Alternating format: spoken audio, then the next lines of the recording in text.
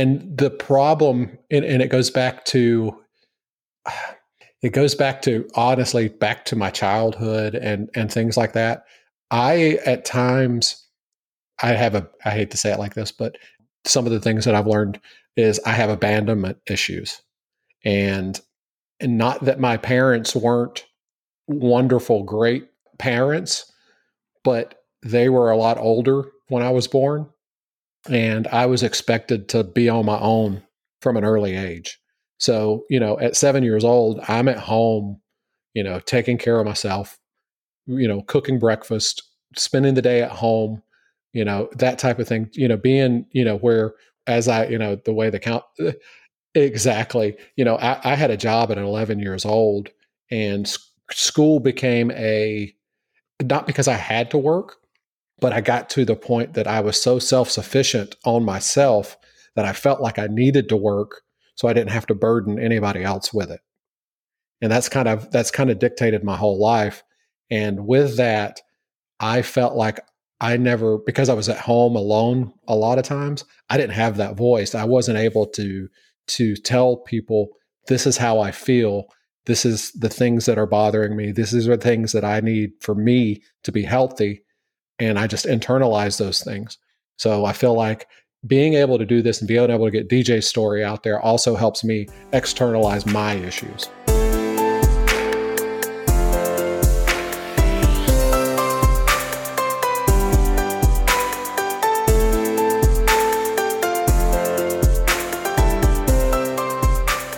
This is Jason Blair, and this is the Silver Linings Handbook Podcast. That's Robert Parmer, the host of the Broken Systems Podcast, a podcast focused on bringing justice to those who deserve it, the people whose cases are derailed for a variety of reasons, whether it's tunnel vision, their socioeconomic backgrounds, their mental health, the neighborhood they live in, internal problems with law enforcement, or just plain laziness.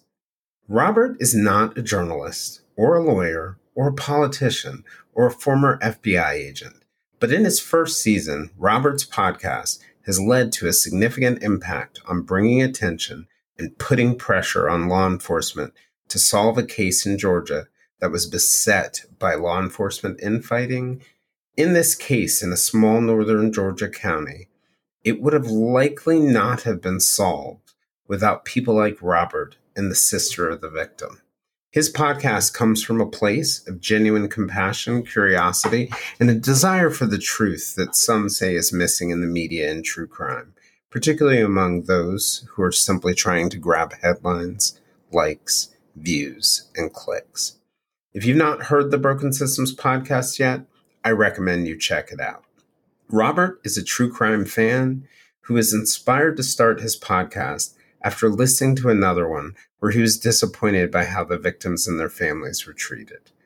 This led Robert to research cases of the lost and forgotten, the people whose socioeconomic status, race, addictions, mental illness, jobs, or simply the jurisdictions where they were harmed, almost guaranteed that they would not be a priority. These types of cases are the ones that range from the cases that some police call NHI, which means no humans involved, like drug dealers, sex workers, and others like missing and murdered Native American women, in cases that the police just move on from due to a lack of resources. They also include cases where local and state politics, dysfunction in police departments, and corruption interfere with finding justice. They include cases that we talked about in our early episode with John Wesley Fountain, a former Chicago Tribune and New York Times reporter, which I would recommend you go back and listen to. Those are the cases where the media ignores things simply because of the color of an individual's skin or the neighborhood that they died in. Despite the missing and murdered white woman syndrome, a term sociologists use to describe the phenomenon of young, attractive, middle-class white women going missing and them getting a disproportionate amount of attention, especially on television. Even those cases can slip through the cracks of a broken system, as we've seen in the disappearance of 17-year-old Alyssa Turney in Phoenix, Arizona, where the police initially didn't investigate. The 2017 murders of Abby Williams and Libby Germain in Delphi, Indiana, where a critical interview from the first few days of the investigation was lost in the case file. Or simple whodunits like the case of Maddie Scott, a Canadian teenager who vanished from a campsite at Hogback Mountain. In Robert's first season, he tackles the 2016 case of Donald Edward Fickey, or DJ as he was called by his friends and family. DJ, who struggled with drug addiction, died in a drug house in Walker County, Georgia. His case was initially ruled a suicide, but Robert came across DJ's sister, Amanda Shirley, who had a very different story to tell, one that was corroborated by some of the investigators. DJ was murdered, they argued. Now 7 years later, in July of 2023, a man who is in that house named Marshall Payne, who is in a love triangle with DJ's wife, was charged with shooting him in cold blood. It's a story of infighting between local law enforcement and the Georgia Bureau of Investigation and neglect because of DJ's drug addiction. And it may be a roadmap for how many missing, murdered, and otherwise harmed people who get lost in the criminal justice system can be found again. Robert was born and raised in Marietta, Georgia, where I spent my elementary and middle school years. At 14, Robert's family moved to Coleman, a mountain town on the geographic heart of Alabama. After high school, Robert enlisted in the Air Force and received his bachelor's degree in business. He bounced around in management jobs for a few years when he entered the corporate workforce, where he served as a senior vice president for operations for an Atlanta company that grew during this time from 44 to 500 employees. Soon after the company was sold, Robert took a position as the chief operating officer of another company. After some personal missteps, Robert decided to take a step back from the corporate ladder to focus on his mental health and family. And ultimately, he decided to start his own business, a story that I can relate to in almost every way. Today, we're going to talk about those cases and how to fix the system.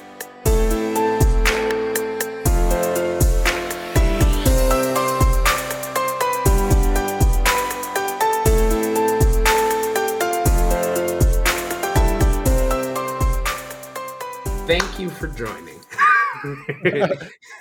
Well, thank you for having me. I really appreciate you coming on.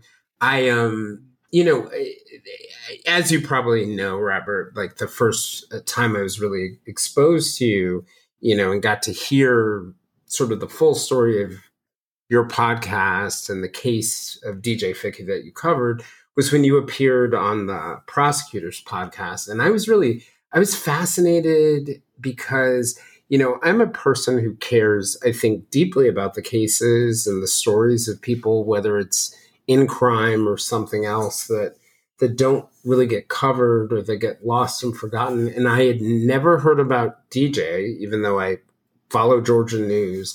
I had never heard about DJ, even though I care deeply about mental health and substance abuse. And it just made me think, like, one, thank God people like you are there to make sure we're hearing these stories. And so I appreciate the fact that you're here, and I'm really grateful that you're willing to come on.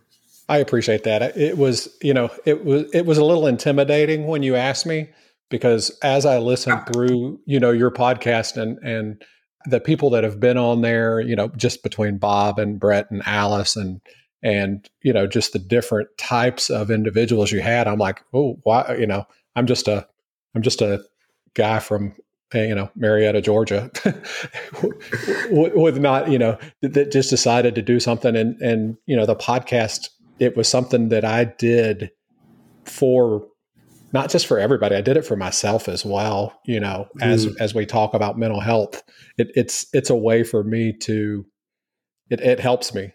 Yeah. I don't know if, a lot of people can understand that, but being able to get on and research and look into it and dive into the case, it really helped me get through some time.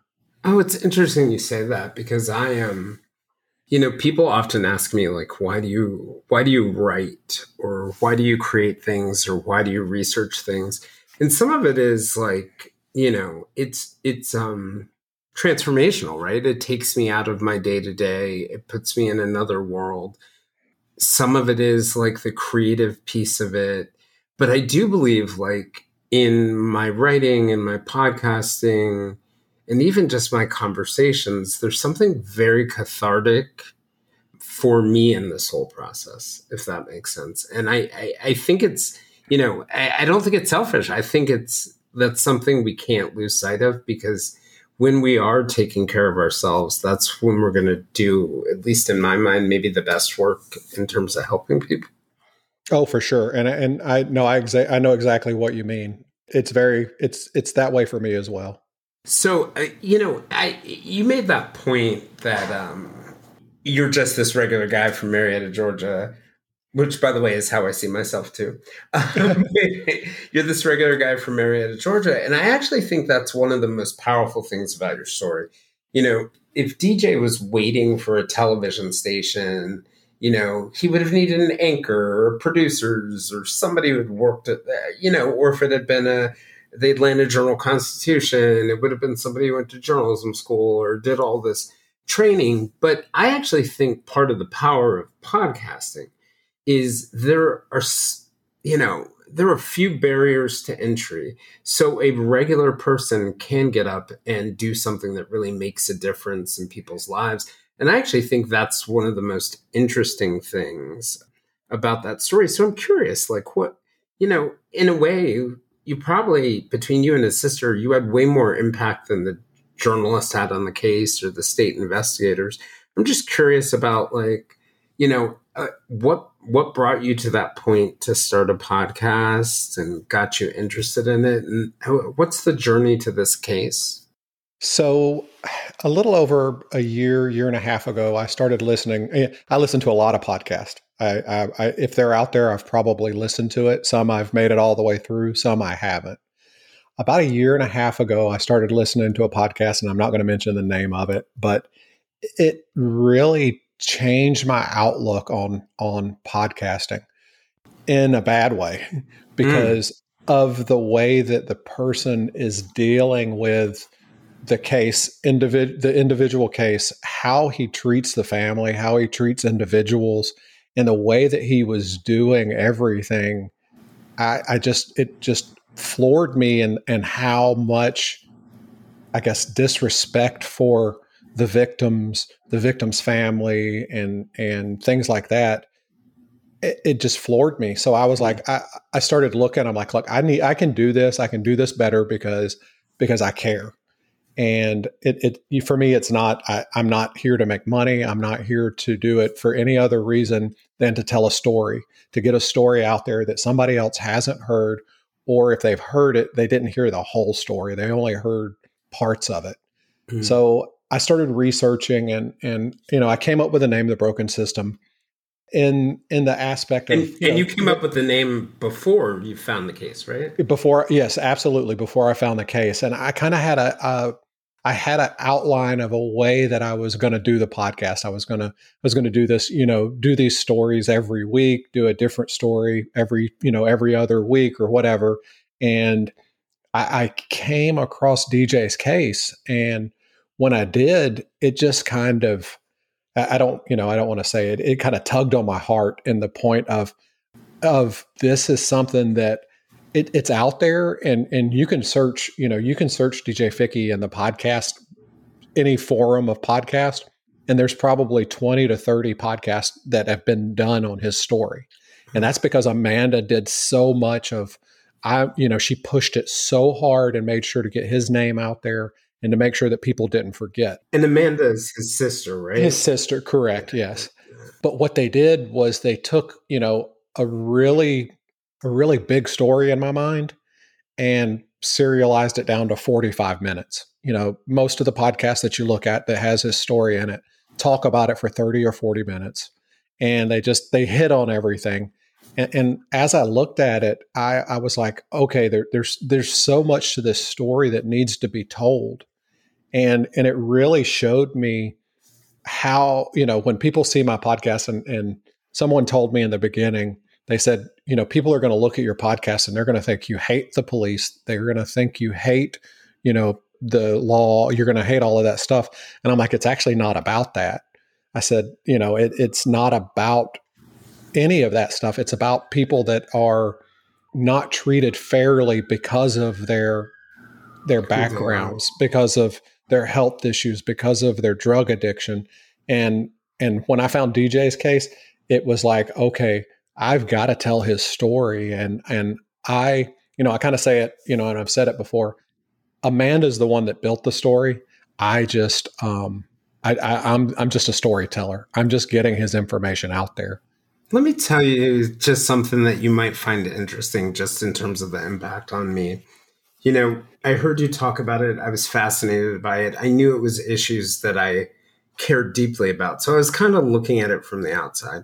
I got 4 to 5 episodes in, and it struck me that everything DJ was going through, everything that he did that kind of led him onto that path that he was on, like it was looking in the mirror. It felt like I was seeing a younger Jason Blair doing all the things that I had done, walking, from the addiction to the relationship to being in the drug house to everything. And I just thought, like, I felt an enormous amount of empathy, sympathy, but also grace, because that could have been me. It And could have that been, was powerful. yeah, and it could be any of us, and that's the biggest point that I want to get across to everybody is there's so many people that look down their nose and say, oh, he had a drug addiction. It was his fault. He shouldn't, had he not done that, he wouldn't have been in that situation. And every person is just one decision away from their life spiraling. Honestly, just Yeah. one. And some people are able to turn that around quickly. Some people have the support system to turn it around. Some people don't. And, you never know when you're going to end up in that situation. Yeah. Yeah. It's part of what just kind of, I think, sticks out for me too, in thinking about his story and thinking about, like, some of the things that we've talked about, like, so a couple months ago, David Simon, who's the creator of The Wire and the creator of the TV show Homicide: Life on the Streets, he was a University of Maryland Diamondback, which is our daily newspaper editor before I was there. And David wrote this tweet that caught my attention, and it was about how the murder rate had dropped in the closure rate on homicides had dropped to 13%. And he wrote, like, the last line of his tweet was, they've made murder legal in Baltimore. And it made me think about all these cases, right? Like big cases, the Idaho Four, the 4 college students at the University of Idaho who were killed, even the Delphi murders, cases I care about, all of them get attention, even things like the, certain serial killer cases. But in Baltimore, in a given year, triple, quadruple, 10 times, 20 times, that number of people end up dying and never getting covered. So, you're a Marietta guy who is living in Atlanta. How do you end up in Walker County, Georgia? And how do you end up getting the trust of the people who kind of already felt like they were being ignored? I think, it was me. I reached out to Amanda, and and I'm sure she, once again, she was very adamant about getting DJ's story out. And it was a point of me building trust with her and showing her that I was here to tell his full story, that I wasn't going to just let it be a small little, blurb in a podcast, that I wanted to be able to to start at the beginning of his story and follow it through to the end. And each week show everybody the things that she knew, the things that she saw, the things that she had to deal with, and let them see where the misjustice was. And, the first thing she told me was she gave me her blessing and said, look, do what you need to do. She said, because if you have one person that listens to your podcast, that's one more person that will know about DJ's story. And that's possibly one more person that won't have the same situation. Mm. So for And her, it was as much about helping resolve her brother's case, or it was about it was as much about helping other people as it was solving her brother's case. yes, and she's changed. She's turned into a very big advocate for other people in the same type situations, and she helps as much as she can. She gives, she shows the path that she took, and it's crazy because when you look at other people's stories and other people's situations, and I don't want to say they give up, but they get beat down. They can look at something and they can only fight it for so long, and they just they get exhausted and they just can't do it anymore. She did it for 7 years, and because of her pushing so hard, that's why there was a charge basically brought against this person, and he's awaiting trial now. And and had she not pushed so hard, it would have just been another one of those stories that was just a quick blurb in the news and moved on. I know in my mental health work, when I've dealt with suicide, it's a very common thing, right? There's cognitive dissonance when somebody, and there's, when I was working at the New York Times, there were two people who were there, if you can believe this, two reporters who committed suicide. One, a guy named Alan Meyerson, was very clearly despondent in the days before and the morning of, and he ended up throwing himself off the side of the Times building. And at first we all thought, like, oh, is it work or is it something that happened here? And we ultimately found out it was more about things happening in his personal life. And then very early on in my career, there was another reporter. So with Alan, it was very obvious something was going on. With this other reporter, he had gone off to mental hospital, had gotten out on, where it was almost like he was furloughed out with his family a couple times. And he seemed so happy and so positive, and he ended up killing himself. And then those moments, right, where a loved one is doing, and in his particular case, I'm personally convinced that he was so happy because he was at peace with the decision he had made. But one of the things about suicide is that people can show up happy, sad, distressed, anxious before they do it. And so I think in those cases sometimes where people do seem happy, families have a tendency to believe that it wasn't suicide. What tipped Amanda off, and how was she able to convince some people that this wasn't a suicide? So really from the beginning, they were getting text from DJ up until, 5 minutes before he was murdered from DJ saying, "Hey, I need to get out of here. This is not a good situation. Can somebody come get me?" And so that was part of it. But the second part was that, his wife was there when it happened. And when the police were there, she was obviously distraught, because she had just witnessed her husband getting shot.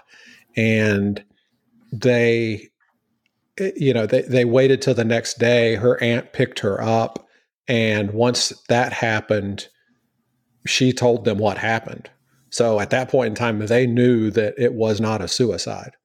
Mm-hmm. The suicide narrative in that situation came from from Marshall, who was the person that is about to stand trial for the murder. He set that narrative in motion when he called 911. He made sure to say it a number of times during the 911 call. He made sure when I was going through the police reports and reading all the statements that he made and things like that, that was, he made sure to push that suicide narrative so much that, he was just trying to push it to where they believed it. And even the police, if it wouldn't have been for the coroner and the GBI medical examiner not communicating with anybody after the moments that they were on scene, it would have been treated right away as a homicide. So the police themselves in this example were suspicious? Absolutely, yes. I mean, when you go through the timeline and you see what happened, the police officer did a great job, actually. The problem is the people that were there before the detective took the case over ran with a narrative that the person that pulled the trigger gave. And so they, basically being Walker County, it's a small little town. They don't have a medical examiner. So when something like that happens, the GBI takes it over. So when the coroner took the body to the GBI, he told them, hey, this is a, suspected suicide. And at that point in time, that's how that medical examiner from the GBI, she'd only been there for 6 months. She'd only had the job for 6 months. This was really one of her first, 5 or 6 cases. And that's what she went with. She went with the notes that came with the body. And that's how she ruled it. And then she basically dug her heels in and said, I'm not changing it because this is my ruling. And isn't Walker County, it's northwest Georgia, near Just Chattanooga? Yep, just outside of Chattanooga, yep. Yeah. It's kind of like that 4 corners or 3 corners area, that Chattanooga, Alabama, Georgia corner right there. Okay. So, it's a rural area. The officers on the scene hear, a suicide narrative. I imagine the person on the 911 call was also probably getting some version of a suicide narrative too. I think. Yes. And all of these things are sort of like in the beginning conspiring toward this suicide story, but the detective gets there. And part of the reason why, to me, this is kind of an interesting piece of it is when these cases go wrong, if you hit Reddit or you go to the message boards and, you have a case like the Delphi murders, which, happened. Abby Williams and Libby German were killed in 2017. The guy who's accused was arrested in the end of 2022, and it was all because a tip that was missing in the a file from the beginning. We default to the police messed it up. Yes. we default to the investigator screwed it up. So that isn't exactly what happened in this case, right? No, not at all. And that was one of the funny things when I was on with Alice and Brett. That was one of the questions that they asked. They're like, well, so when did the narrative change? And it didn't. That this narrative, the narrative happened within weeks of the incident. So, everything happened the first part of October, and by Christmas, they were looking, they had interviewed this guy 3 or 4 different times. They put all this stuff together.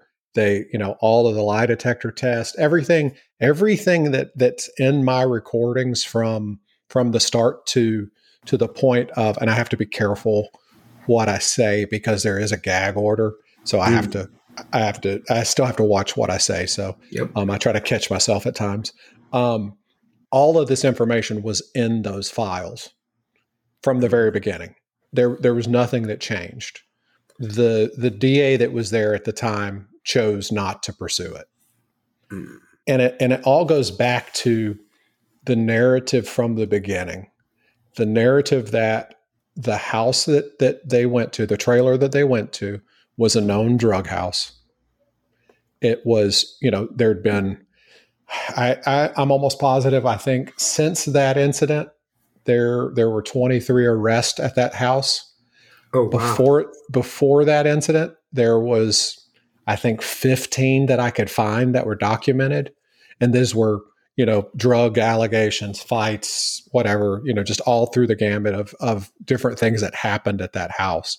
So, Who owned the house? Was it an abandoned house or one owned no, as it well? was a trailer that was all it was. I think it was a rented trailer. I don't know that they Mhm. ever owned it. So the person that owned it was there from the beginning of the story. There was only supposed to be three people there. It was supposed to be DJ, Marshall, and Brandy, who's DJ's wife. That was supposed to be, and from the 911 call on, that was the narrative in the beginning. But as you go through, you end up finding out there were probably 7 to 10 people at the house when the incident happened. Yeah. So, these things came to light over those next few weeks, and but I really believe that because it was a known drug house and the narrative came across the 911 call as a suicide, that's how they looked at it, and they just wanted it to go away. And that was the DA, the coroner, the And actually, GBI. the sheriff, Okay. the GBI, not so much. The sheriff there, I am not going to say a lot because it is what it is, but he's never reached out to the family even after Mm. the arrest that was made. He still never reached out to them. Oh, Um, wow. yeah, it was. Is there bad It, blood because I, of the advocacy? Because I know sometimes, there are some people who are in positions of authority, and like we all make mistakes, right? We all do things wrong. We make wrong calls, but they struggle when someone pushes against them and it turns out they're right. Or I think that's exactly. I think that's exactly what it was. He was standing behind what the first couple people that were on scene said, and didn't want to rock the boat. And his way not to rock the boat is to say, this is a non-issue. Mhm. And he even made a statement so the only statement that I could find by the sheriff was when they changed the death certificate from suicide to undetermined. And his comment was, this doesn't do anything to help the case. All it does is muddy the waters even more. Oh, wow. Yep. So So, so you have some, it sounds like you've got some investigators who are like, they're obviously doing a polygraph. They're always obviously interviewing this time. They're like, there is something wrong with this case. Something happened here. They've got the wife who's, it sounds like a witness to it, telling them, hey, like, here's what I saw. Here's what I think happened. But it sounds like between the DA maybe thinking the suicide narrative, drug house, reasonable doubt, risk, the sheriff himself not being engaged in it, and then the coroner's report sort of conspire for what maybe some of the investigators and for his sister was an obvious murder turning into a kind of lost case. Is that a That's fair? exactly, yeah, that's excellent. Actually, exactly. Um, if you look at everything, it was just that kind of perfect storm that in a normal circumstance, it would probably still be ruled a suicide and closed. Oh, wow. So it really comes down to Amanda's advocacy. And it makes me think of something too, because you started out, you named the podcast The Broken System before you even found the case. So you kind of knew what it sounds like the type of stories you wanted to cover. Why those stories? What was it about those stories that drew you? It goes back to that podcast I was listening to, a year and a half ago that just seemed to push a narrative that he wanted to be pushed. And what came to light to me is that because of someone's situation, the police make a determination from the very beginning. And that's kind of how they stick with that determination. So someone calls 911 and says, my daughter's missing. And the police say, how old is she? And they say, she's, 23. well, she's an adult. There's nothing we can do about it. Or she's Well, 16. She just ran away. She'll be she ran back in the away. morning. Exactly. And depending on how much money the person, and I hate to say it that way, it doesn't matter to me. It's not about color. It's not about anything other than money. When the person has enough money to get themselves out there and push their narrative, how they need it heard, that's how their stories get out there. And, I hate to say it, but there's stories like, what is it, Gabby Petito, different stories like that get so much news and so much. Not that That's she the didn't. woman who was they accused her boyfriend of killing her. She was out in Utah. Is Utah, that the one? yes, Yeah. exactly. And but there was so much coverage in her case that they ended up finding, I believe, 5 or 6 other deceased people while they were searching for her. Wow. So Wow.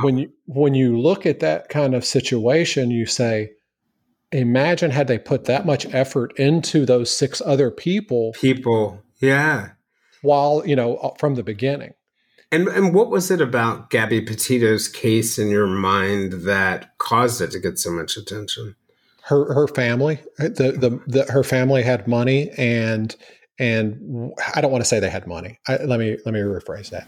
Her family had the means to push and get that story out to where it became a national story. And it's almost back to, what was it, Carly Russell from a few months ago, from the I toddler don't on the side recall of that one. the interstate. Yeah, She the got woman it. who stopped her car on the side Yeah, of that Alabama road and said she saw a toddler, and right. And yeah, yeah, it ended up being all, a made up story, but it's same thing. It became a national story because there were people pushing so hard for it.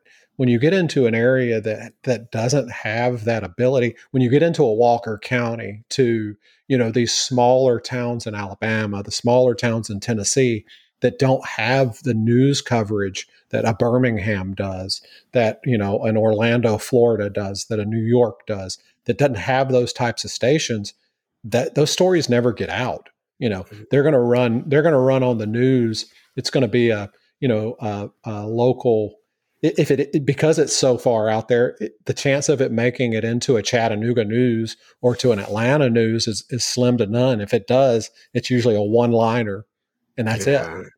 So So one of the things this, I definitely don't disagree with you on that point about sort of proximity to media, connections, money. But I remember when I was in New York, I covered the police department. I was one of the reporters who covered from police headquarters at One Police Plaza in Manhattan.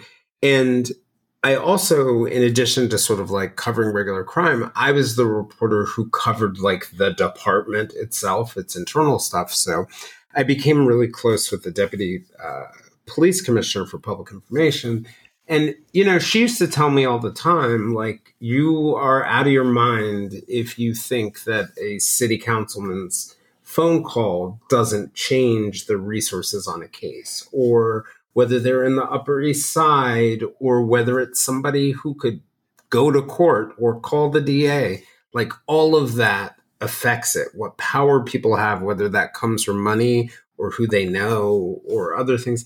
And that was like, for me, that like sitting there talking to somebody, like she had been a former U.S. Marshal. I knew she cared about justice and listening to her talk about that was almost like sad for me, because it was almost like this resignation, even within the department, that we're not going to treat everyone fairly. We're not going to treat everybody the same. All these things that we get up and the mayor says he doesn't discriminate based on, we're totally going to do that when the rubber meets the road on crime. And I don't know if I've mentioned this to you, but like being a police reporter, one of the interesting things about it, when you're on the night shift, they don't put the yellow lines as far back, so you can actually go on the scenes with with the detectives, and there was this phrase, and because, we were on the police scanners and at headquarters, we'd often know that a crime was happening, or not a crime was happening, that there was a homicide at the same time the detectives did. And on occasion, we could beat them out there before the detectives rolled. And more than one occasion, the detectives roll onto the scene and they say this phrase, NIH, which means, I found out, no human involved, right? And they were Mm-hmm. referring inevitably to drug addicts, sex workers, and it's kind People of that people they didn't feel like was worth their time. right, right, right. And it kind of runs contrary to sort of like everything, like my natural instinct in life and as a reporter is, I don't really care whether that guy just shot 16 people last week. I want to know how he ended up dead. I don't care whether that's a sex worker or drug addict or whoever. To me, human life is super precious, right? Oh, And absolutely. yeah, yeah. I mean, it's sad that we live in that reality because I think another factor is just what neighborhood you're in, right? What do you live in a trailer or do you live in a mansion? Do you? Oh And yeah, I mean they're going to respond differently. The for DJ's case, they responded to the scene and basically released the scene within a few hours. oh wow, Told everybody, oh, you can go back in and do whatever you need to do. oh Um, wow, and that's what happened. They went in, they pulled the couch that it happened on out, burnt the couch, cleaned up. There was no really? yeah, within 5 or 6 hours of their version of a suicide, the scene was turned back over. Everybody stayed in the trailer that night. Hmm. Could you tell us? And I know you're dealing with gag order stuff, so feel free to dodge around this. Yep. Can you tell us this sort of story that Amanda originally told you about what she thought happened? So she from the beginning, she told me, there were more people in the house. There were everything leading up to it, all the arguments, all the fights, all the disagreements that DJ and Marshall had. She basically laid all of this out. The text messages that were received by his mom the night, the day that everything happened, and within minutes, of the final text What did message. those texts say? What did his text say? Basically, it was him texting his mom saying, I need to come stay with you. I need to get out of this environment. If I stay here, I'm going to end up dead. Mm. And that's pretty much what it comes down to, saying that he feels threatened, that he doesn't feel safe, and that he needed to get out of that environment because as long as he was going to be there, he was going to end up dead. And then within 5 minutes of the last text is when he was shot. Well, that's so interesting because to me, I'm curious, like when the police found out about those texts, because that's a bit of a telltale sign for me. Not necessarily, not even so much the part where it's like he's foreshadowing his murder, which is like a big tip off, but sending a message like that to your parents suggests you have hope, right? Oh, That you're not. absolutely. Yeah, yeah, yeah. And they knew about those texts that night. You can hear it on the interview on the body cam where so the person that shot DJ was using his phone to text his mom. So Oh. he let the detective read those texts that night, but he turned it into the I'm going to end up dead because of suicide. Mm.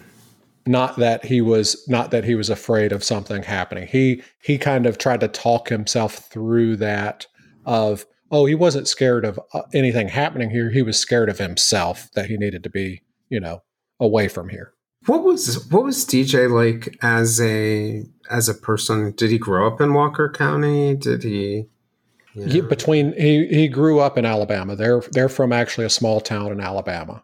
But it's real, it's within 40 minutes of that area. So what would happen is that's where they knew to where the drugs were coming from. So that's where they would go. So he was really, his family was in Alabama. He was in Walker County himself. So he went to school and grew up in Alabama with his sister and his family. Did he have Yes. sort of like hopes or dreams or things like that? I know he was married. Yeah, and so it all changed fairly quickly for him. He Because she got pregnant. When his wife got pregnant, that kind of changed everything, and his mind went from hopes and dreams to making sure to take care of his family. Mm. And she had an addiction, and he absolutely, when you hear the things and you hear people talk about how he felt about her, he loved her and he would do anything for her, and he kept putting himself back in the situation, trying to get her out of the situation. So he was trying to rescue her. And that, Yes. yeah. But in doing that, he would be around it. He would end up, and drugs and addiction is tough enough to when you're trying to fight it on your own, and then you get around trying to help someone else, and you end up peer pressure, things happen, and it just you fall back into bad habits when that happens, and that's what Oh, happened. I absolutely get it. When I at one point in my life when I was sort of like deep in the mix of drugs, it starts out as like you buy drugs, then you're hanging out with people who are buying the drugs, then you're hanging out with people who are selling the drugs, and then all of a sudden all of you have entree into a house. And it's funny because I, along with other people, we'd find ourselves like pulling ourselves out, but there would be somebody who was still in the middle of it that we cared about. So Yep. we'd come by and talk to them. We'd hang out, and inevitably it would lead to a relapse, and it was just like this sad thing to watch compassion just suck you back in and suck. I think people do not understand really the complexities of addiction. Like most addicts I've met in my life are like nice and good people. And I think part of the reason why some people are at risk for addiction is because they are sensitive people, and it's a very painful, difficult world. And I think people just have a lot of misconceptions about that, and those bleed into how we make decisions because we look at it as like, oh, there's something wrong with that person's character and they're not worthy. Some of the most loving people I've met, it's going to sound weird, are the people who I met who are drug addicts. Oh no, I understand what you mean exactly. Everybody has a coping mechanism, and Yeah. whether that coping mechanism is a loving family that you can come home to and sit down and talk through your problems with, or alcohol, drugs, hard drugs, light drugs, whatever it may be. There's mechanisms that people utilize to try to cope with things, and unfortunately, drugs and alcohol and that type of coping mechanisms end up destroying you because you can't continue to keep up the ability to cope. It takes more and more to continue to be able to cope with what you're dealing with. So my therapist said actually perfectly. You nailed it. Everybody has a coping mechanism. The only problem with drugs as your coping mechanism is they're a really excellent coping mechanism that will kill you. So let's go pick one that's not going to kill you. Right. You've got to figure out the least of the worst actions. It reminds me of a funny story. So I went into, after the Time scandal, I went into a psychiatric hospital up in New Canaan, Connecticut. And I went in, and my parents came up from Virginia to Connecticut to take me there.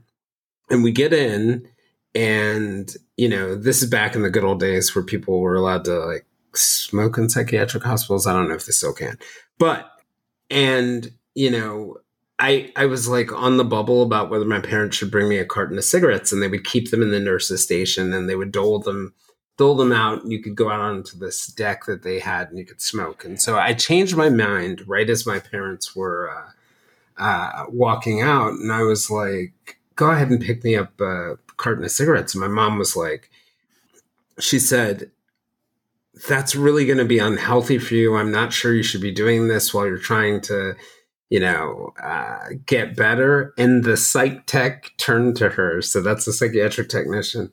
And he said, let's go with the one that's going to kill him faster. So she bought the carton of cigarettes. Right. Oh, and but yeah, I think it's in life, and I think probably you and I both like can relate to this idea that we all have a bunch of coping mechanisms. Some are less healthy, some are more healthy, some affect no one, some affect others, and I don't think it makes sense to live in a world where we just look down on people for certain coping mechanisms. Instead, I think we should be, for me, whether it's like sex addiction or it's drug addiction or it's whatever, it's not all that different than the person across the street's addiction to chocolate in the sense, in terms from the perspective of addiction, the implications for them and other people may be different. But if I can have that compassion for the lady across the street who's trying to stop eating sugar, I should be able to have it for the guy who's trying to, stop watching pornography or smoking crack. Absolutely. I mean, that's the biggest thing is I think each individual person needs to stop and take a step back and think of it as, okay, I'm not any better than they are. How can I help? And figure out what they can do better, and whether it's for themselves or for somebody else, is just to be able to help somebody, to pick them up and to help them move forward. Right. Whether it's getting them off of drugs, whether it's getting them away from a situation that they don't need to be in. And those are sometimes the hardest things is when you know somebody and you care about somebody that's putting themselves in a bad situation, that you try to involve yourself and it ends up causing you to be pushed away from that person further because you involved yourself. And people don't do it because of that reason. I think they're afraid. They would rather have somebody that's a shell of themselves than losing that person altogether. Never even thought of it. I never even thought of it that way. The idea that like to go in and try and help somebody before they're ready only increases the likelihood of really separation from them, and that there's a lot of fear connected to that. Wait, one of the things you mentioned was how important it's Amanda Shirley, right? Amanda's Yes. last name. Yep. How important Amanda was to the case. What in your mind happens to the people who don't have an Amanda, or their Amanda becomes so tired or it becomes so heavy? Like what happens in those cases? They get forgotten about. Those are the ones that never are changed from suicide to undetermined. Those are the ones that never go back and look at the situation, and somebody is walking free for killing somebody. There's a murder that happened. Even when the police know that it was a murder, but they don't pursue it because of the person's socioeconomics or because of their background or because of what they did last month, or however they look at it, those people get forgotten. And that's where our system's broken, because everybody should be able to get the same vigor and response and push from it. I get calls or I get messages quite a bit from people that are in situations that are similar to Amanda's, but it's hard for me because I go through them, and it's unfortunate when I look at them. I'm like, I understand that you don't think that this was the case, but it really points to that. That's what happened, and I have to distance myself from that. And but there are just as many that are reaching out to me that are so much more and are in the same situation that Amanda's in, but they just don't have the. I don't want. Amanda's got drive. She's amazing. And I It's tell her almost every like time we I need talk to her. an army of Amandas. Yes, absolutely. If you had an army of Amandas, you would have so many people that were getting justice for their loved ones because there's just so much tenacity and so much not wanting to give up. And I asked her how she said she just made it her life. She said she told her mom, that I'm not going to let this go. That how I am. That I'm going to push this until we get justice. And that's what she did. And And what advice does she give people? Because I imagine she has people come to her. I think she tells them not to give up. That there's always, and I think because of her situation, it's even more so going to be a better story once all of this is handled and done, because she's going to be able to say, look, I started this 7 years ago, or however long it takes to get to court, to finally go to trial. I started this 7 years ago, and I pushed and I didn't let it go. And because I didn't let it go, I got justice. So these are the things, these are the steps that you need to take. And these are this is how I advocated for DJ. This is how you need to advocate for your family. Yeah, because in that moment for them, they probably feel like they're in such a terminally unique situation that to be able to see somebody who has walked in their shoes, walked a mile in their shoes and come out, or 10 miles or 7 miles or however the metaphor should go, the situation would be so, so powerful. Just recently, I think it may have even been today, I was reading this post on Twitter. And in the post, it was about an article that appeared in the Long Island newspaper Newsday. And it was the police commissioner, Rodney Harrison, a former NYPD guy, who was in charge of investigating the Long Island serial killer case. And they just arrested a man for what they call the Gilgo Beach 4. And he had said that when he came on a few years ago, they only had one investigator assigned to the case, and it wasn't his only case. So you've got, I forget what the number is, 10, 11 plus bodies found on this beach, and only one investigator. We don't even know if it's one killer. And there was a lot of outrage about it. And I found it really interesting to hear how outraged and people saying that, this makes no sense. And I thought to myself, no, this makes perfect sense. In understanding the incentives, and I'm not saying that this is something about the police, but the incentives that law enforcement are given by politicians, we used to say in the newspaper that, like, you would see these blurbs, like it would say, 1 American, 3 British people, and 500 Indians died in a boat, that Right. went down. That the 11, one Natalie Holloway, pretty white girl who's 17 years old and blonde and is attractive, equals what? 11 sex workers? No, maybe 100, and it was just interesting for me to see that post, because it just reminded me of how, and I really think this comes down to our own cognitive bias, like our belief that we are not a part of this problem, right? That we're not, as the citizens, the ones who are giving the politicians these incentives, but that people just don't understand or can't accept that this is the way the system works. Is that fair?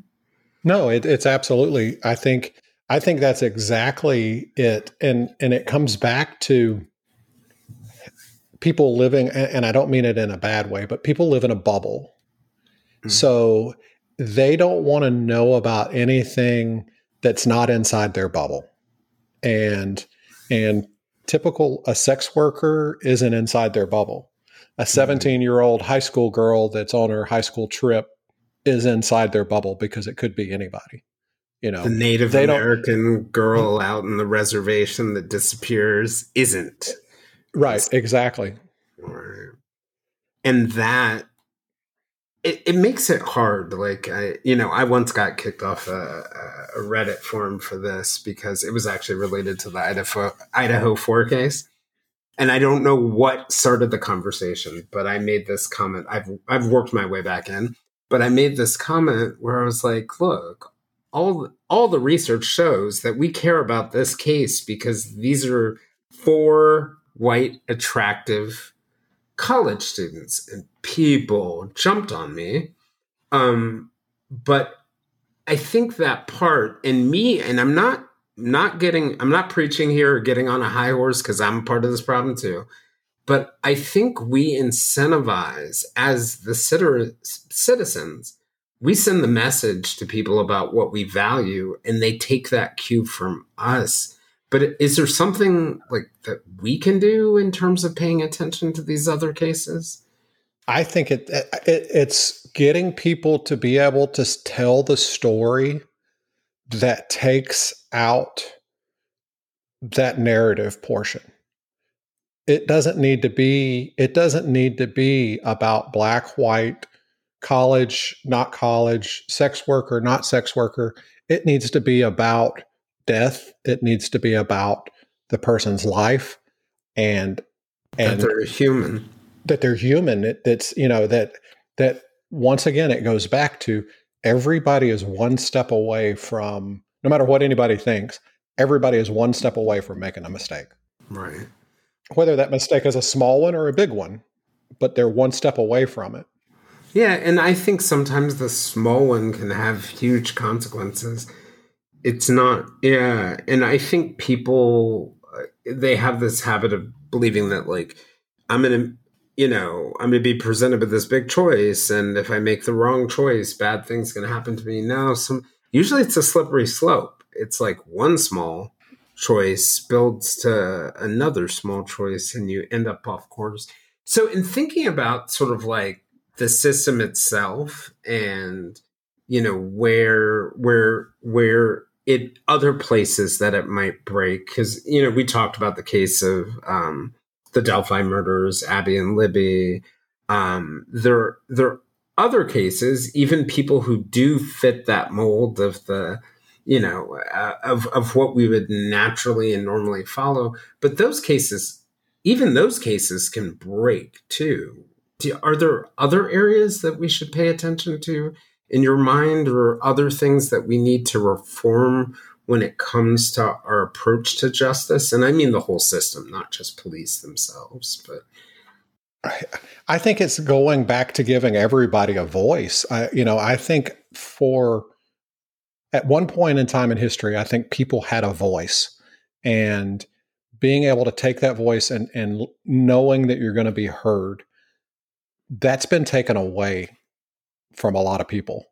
And because we don't give everybody a voice, it makes it impossible for everybody to get the same justice. Does that make sense? I don't know if that makes sense. No, it does. I mean, I think, the more, one of the things that I think about sometimes, like, an anthropologist will tell you that, like, part of the reason why we're able to survive on this planet is because we're tribal, because inherently we're able to make groups, right? Teams, whether those are families or clans or larger groups. That's how we compete for resources. That's how we do things.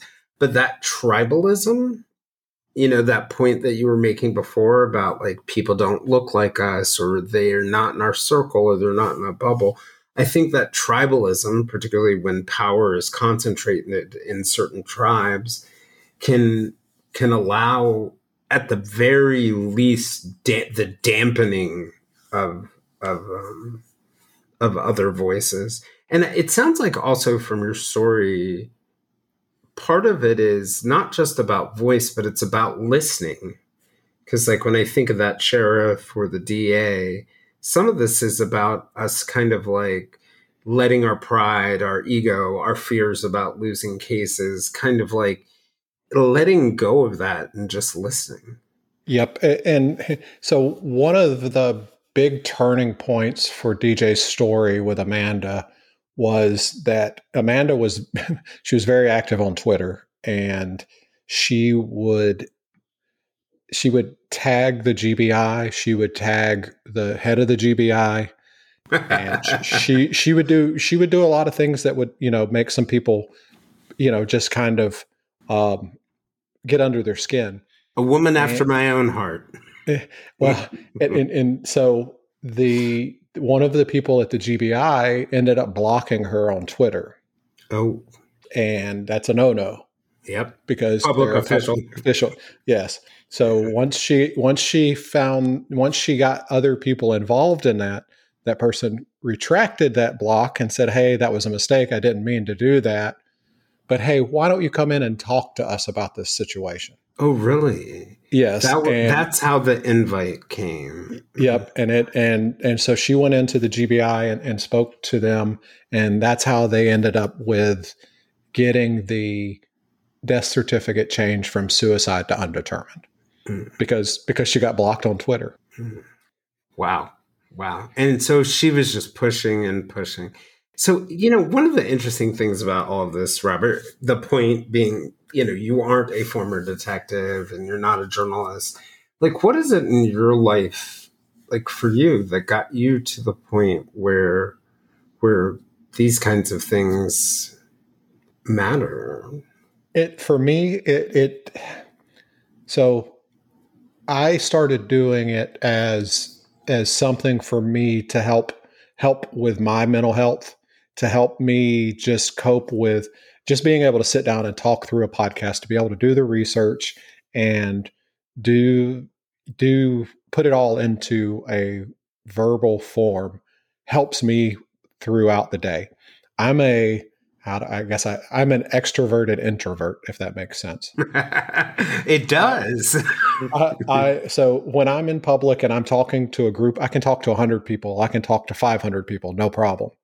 But the moment I step out of that group, I turn back into myself, and Mm, I internalize everything. And mm, it's almost to the point, and it's kind of what's affected me in my personal life.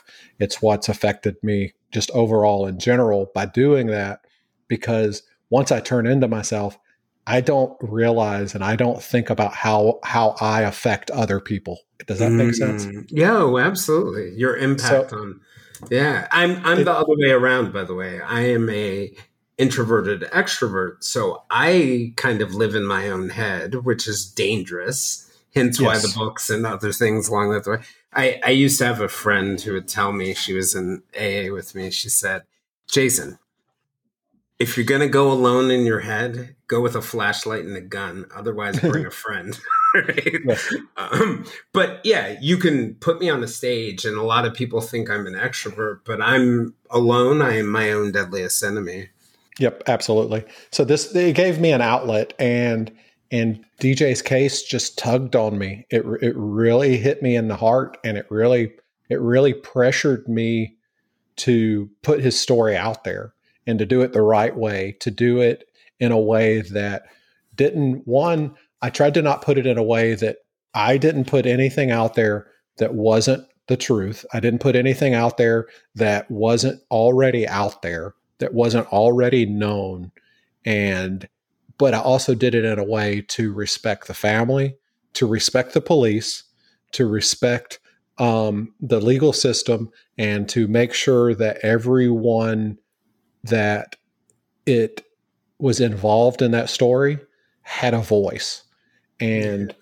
and being able to give that voice, and that's important to me, especially when once again Amanda told me, "It doesn't matter to me, I want you to put his story out there. If one person hears it, that's one more person that can either benefit from it, or one more person that would have never known about it."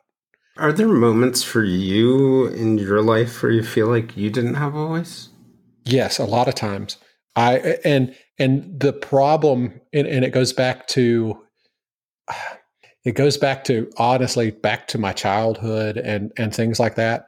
I at times I have I guess I hate to say it like this, but some of the things that I've learned is I have abandonment issues, and Right. not that my parents weren't wonderful, great parents, but they were a lot older when I was born, Mm-hmm. and I was expected to be on my own from an Yeah. early age.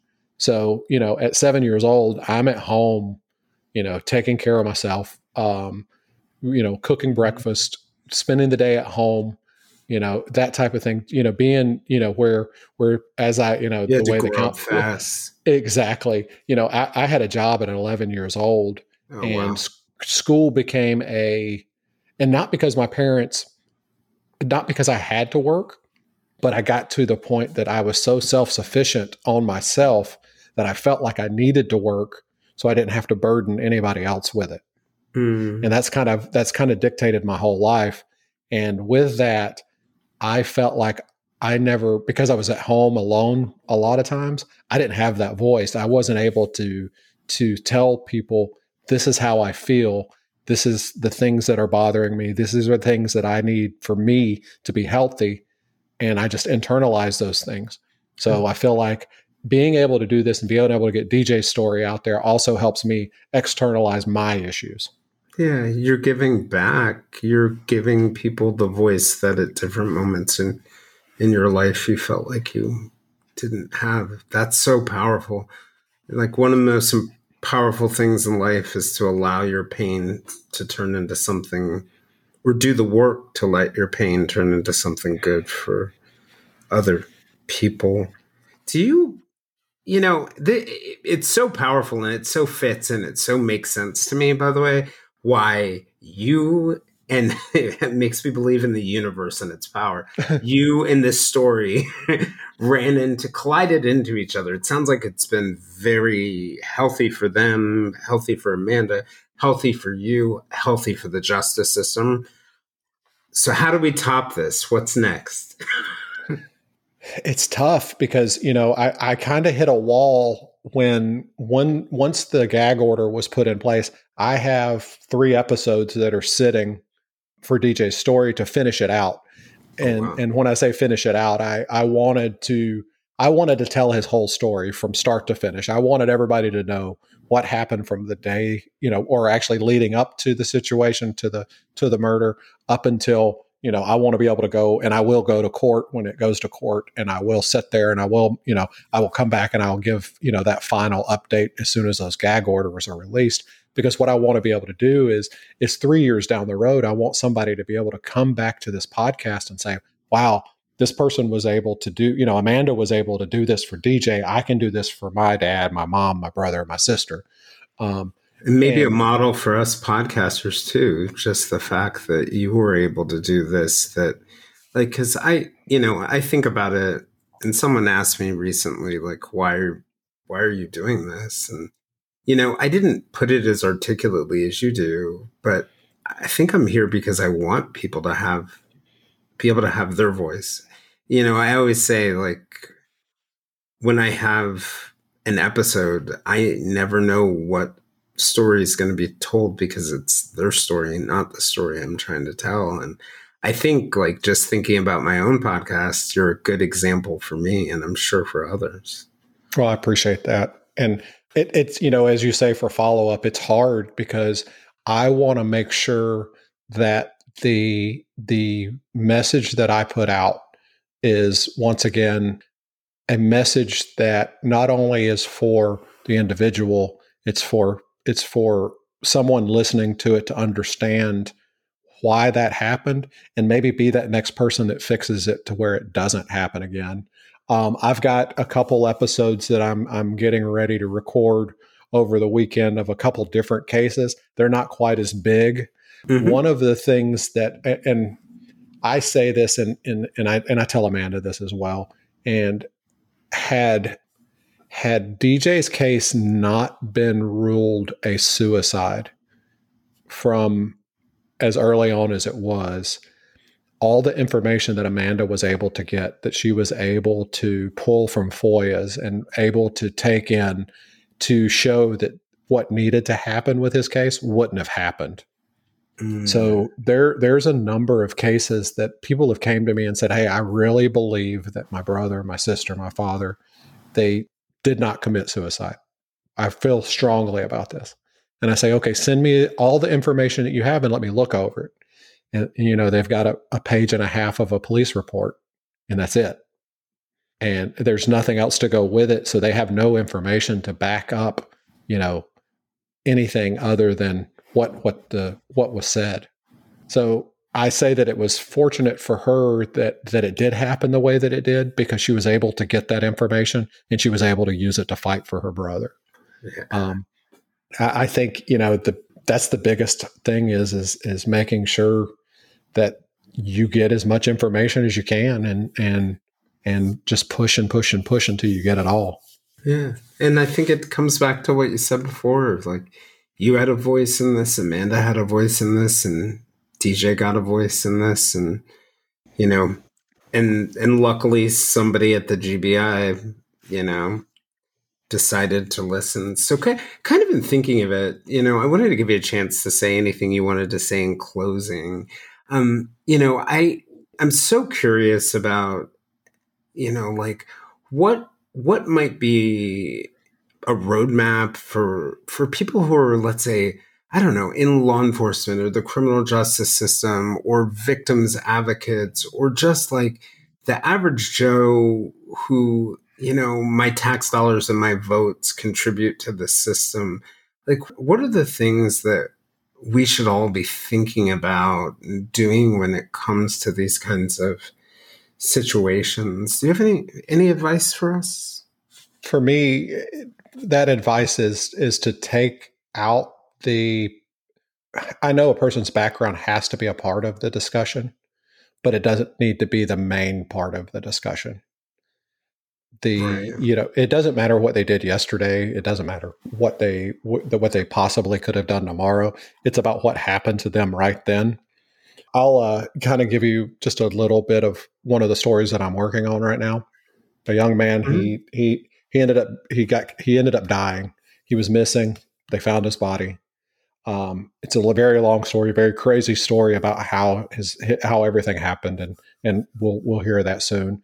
But the police department put out their their statement as soon as the body was found, and the statement basically said this person's name was found, deceased.